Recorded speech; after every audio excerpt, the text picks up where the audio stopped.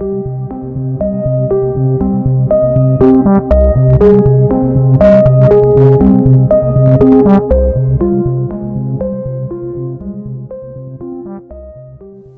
I'm Liz Corey. And I'm Katie King. And this is True Crime New England, Case Profiles Edition. Ooh. Welcome back to another episode of our mini-series, The Case Profiles TM.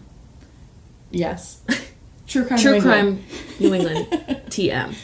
If you are new here, or if you're unfamiliar with our Case Profile mini-episode series, it is where we cover and shed light on cases of people of color who have been misrepresented in the media. They usually don't get a lot of media attention.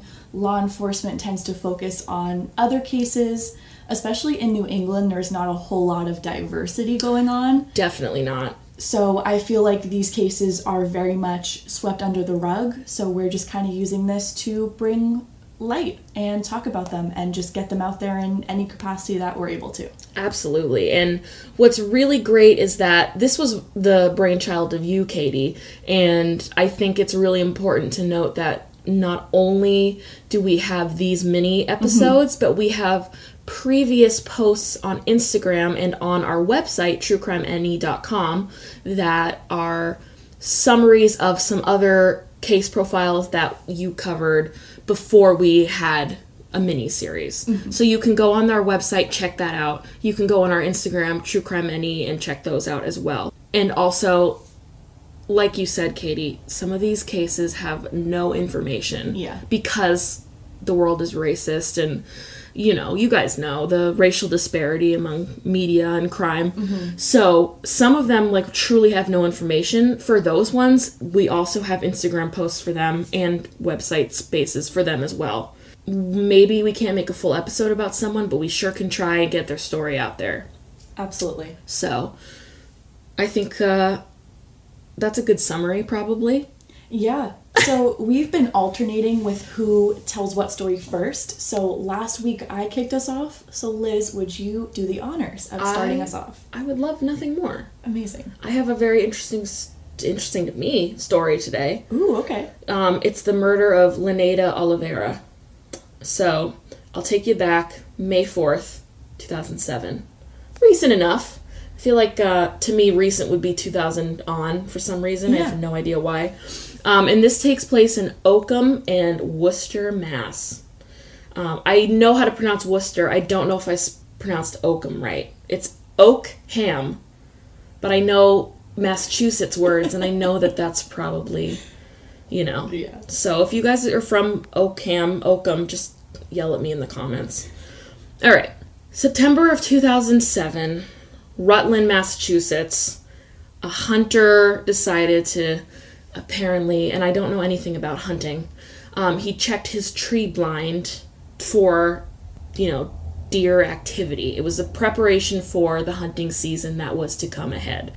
He had it in like this kind of brush area. And it was Monday afternoon, and it was about 200 yards off of Route 122 when the hunter, who was on his way to the tree blind, always starts the same, stumbled across something in the ground that he thought looked out of place, and it caught his eye. Oh, God. Oh, yes. So, although it was thick wood and brush, he noticed human remains.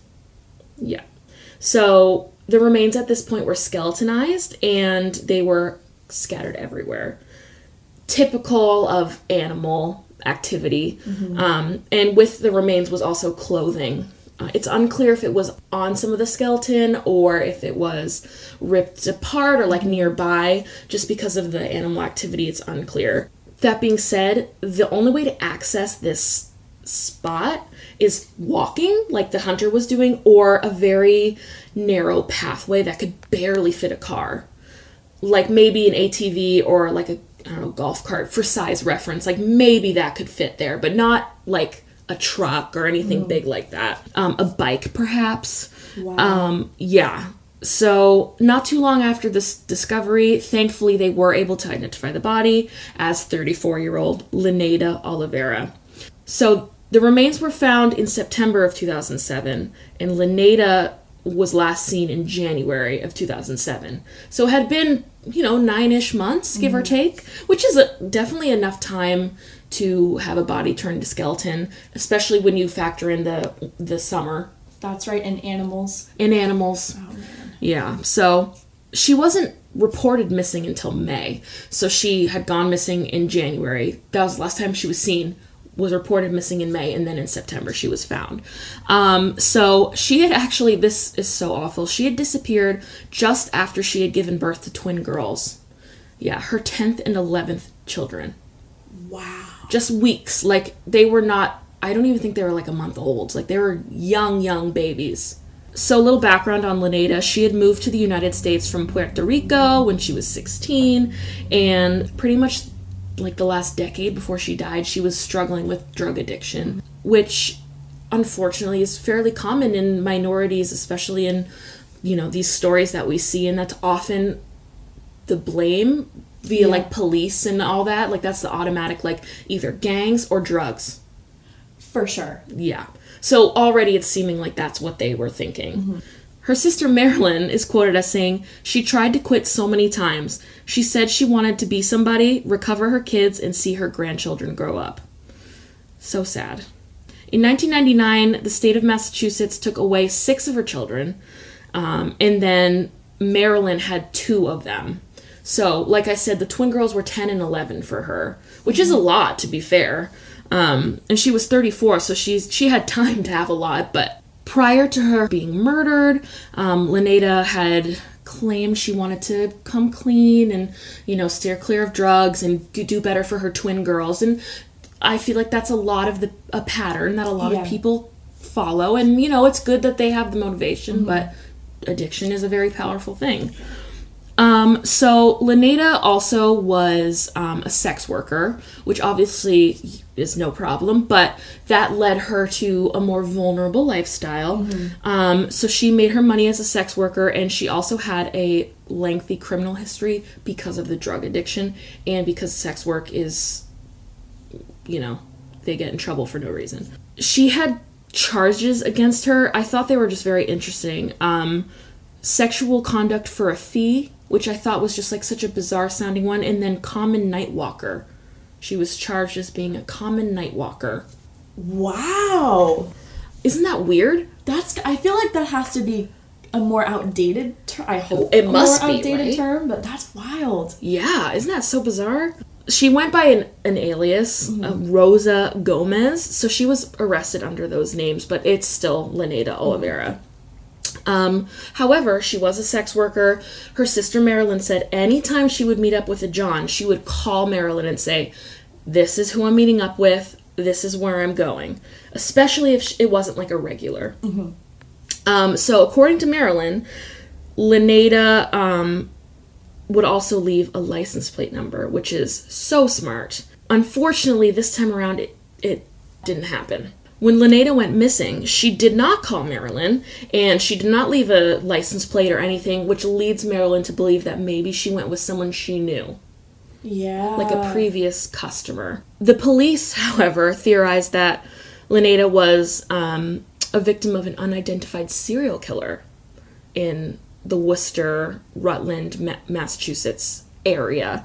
And apparently there had been a killer who was killing Hispanic sex workers in that area. Oh, wow. Yeah, so they were like, interesting. And they also matched a similar description of Leneda.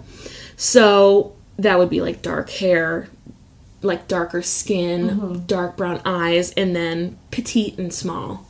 Unfortunately, to this day, 15 years later, there has been no development in her case. She's still, she's resting, but with no justice. Unfortunately, there's no number to call. I don't have anything for anyone. I looked for it, but, her story obviously is still worth getting out there because she was a mother of so many children who loved her, and she was a sister and a daughter and an aunt. Like, she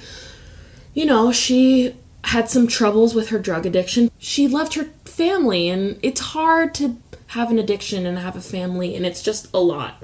So And it's pretty obvious that she wasn't a victim of, like, suicide. So, Wow. yeah.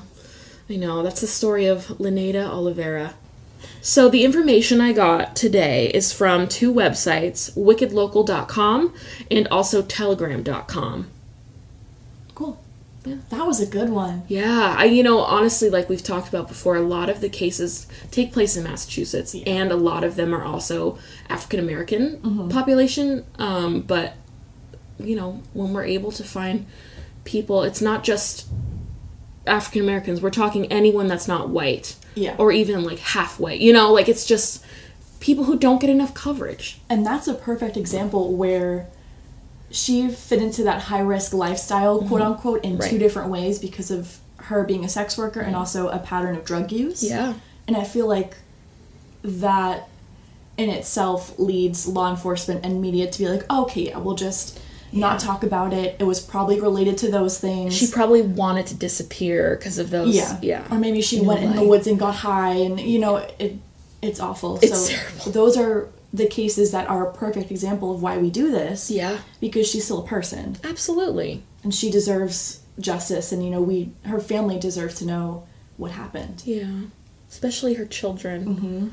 Oh, well said. All right, Katie. What do you got for me today?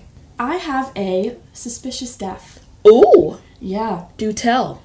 This is the suspicious death of Andrew Pearson. Okay. This case was actually sent in to us through an Instagram DM by someone named Adam. Okay. My understanding is that Adam's goal for sending this in to us was to have us do a full episode on this. Oh, yeah. Sure.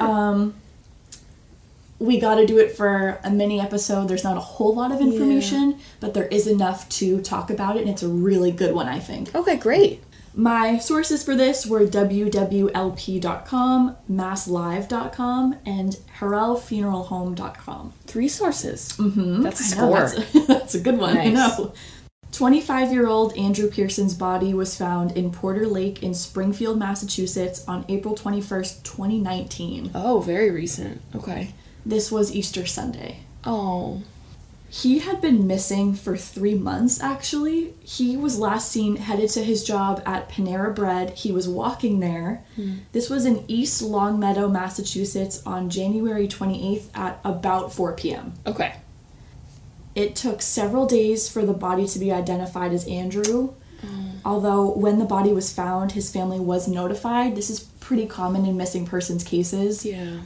If they find a body that could possibly resemble a missing loved one, they have to go and notify them, like, hey, we haven't confirmed or denied, we're just letting you know that we did find a body. Right.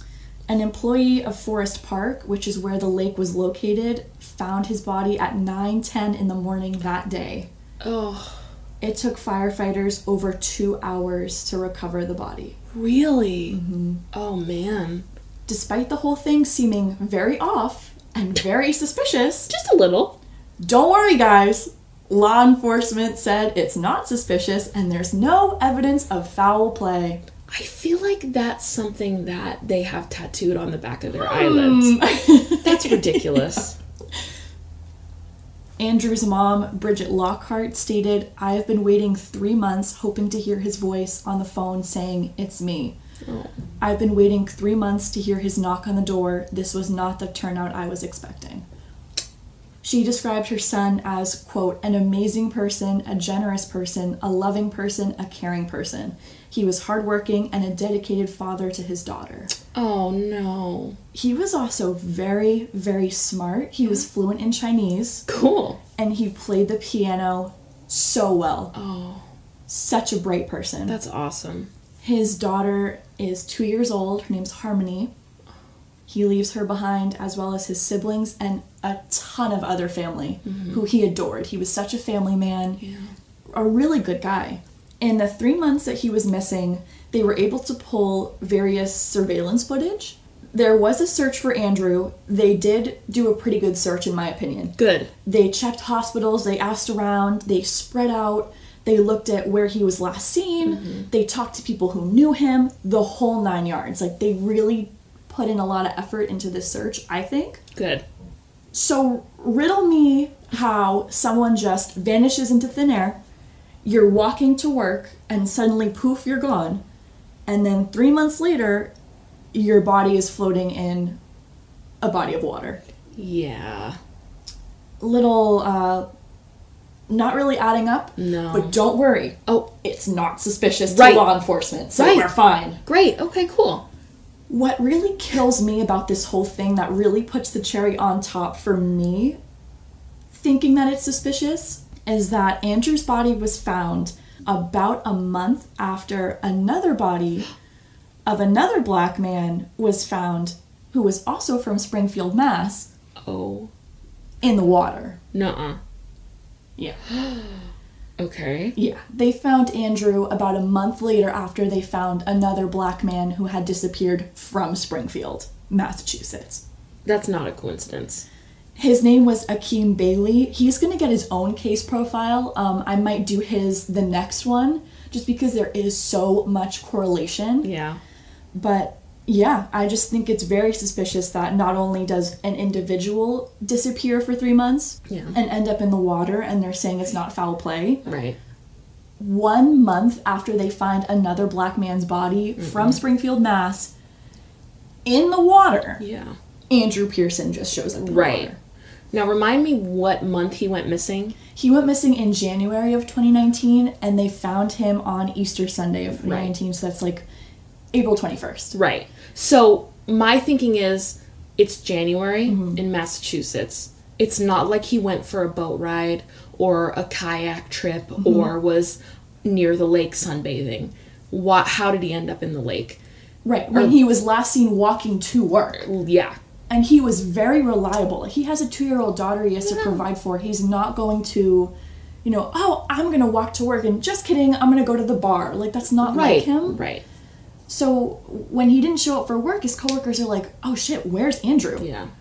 It's not like him. This is so not like him. Where the hell is Andrew? And then he goes missing for 3 months? Yeah. And then ends up in a lake.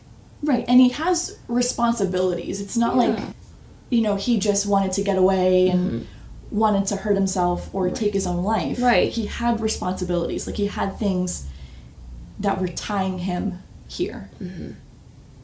It's just very odd to me. I think that's very suspicious. It's just very odd to me. And his photo, too, his photo's precious. He looks a lot younger in his photo than 25. Yeah? Yeah. Oh, man. It's just wild. But So yeah, young. probably the next case profile we do, I'll talk about Akeem Bailey, because that's another really good one. Yeah.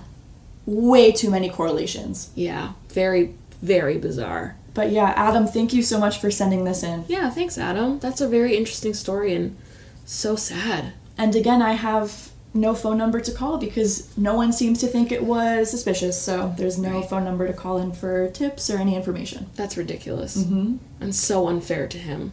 Yeah, his mom is like, can I get some answers, please? Yeah, absolutely. It's just crazy. Oh, man. His poor daughter, too. His daughter's, What, 5 now? yeah, Poor about... thing. Oh, that's awful. It's just wild. But yeah. Great. Thank you. That was a good job. All right, guys. Thank you once again for listening to our mini series, The Case Profiles. We really enjoy doing them, not only because they're pretty easy for us to research, but also because it feels nice to get these really important stories out there. If we can even get one person to listen to it that hasn't heard of it, I think that makes all the difference. So, you guys, if you have a case profile or something that isn't maybe so covered that we could do a full episode on it, definitely send it our way. We would love to have more case profiles to our list and more that are important to you guys as well.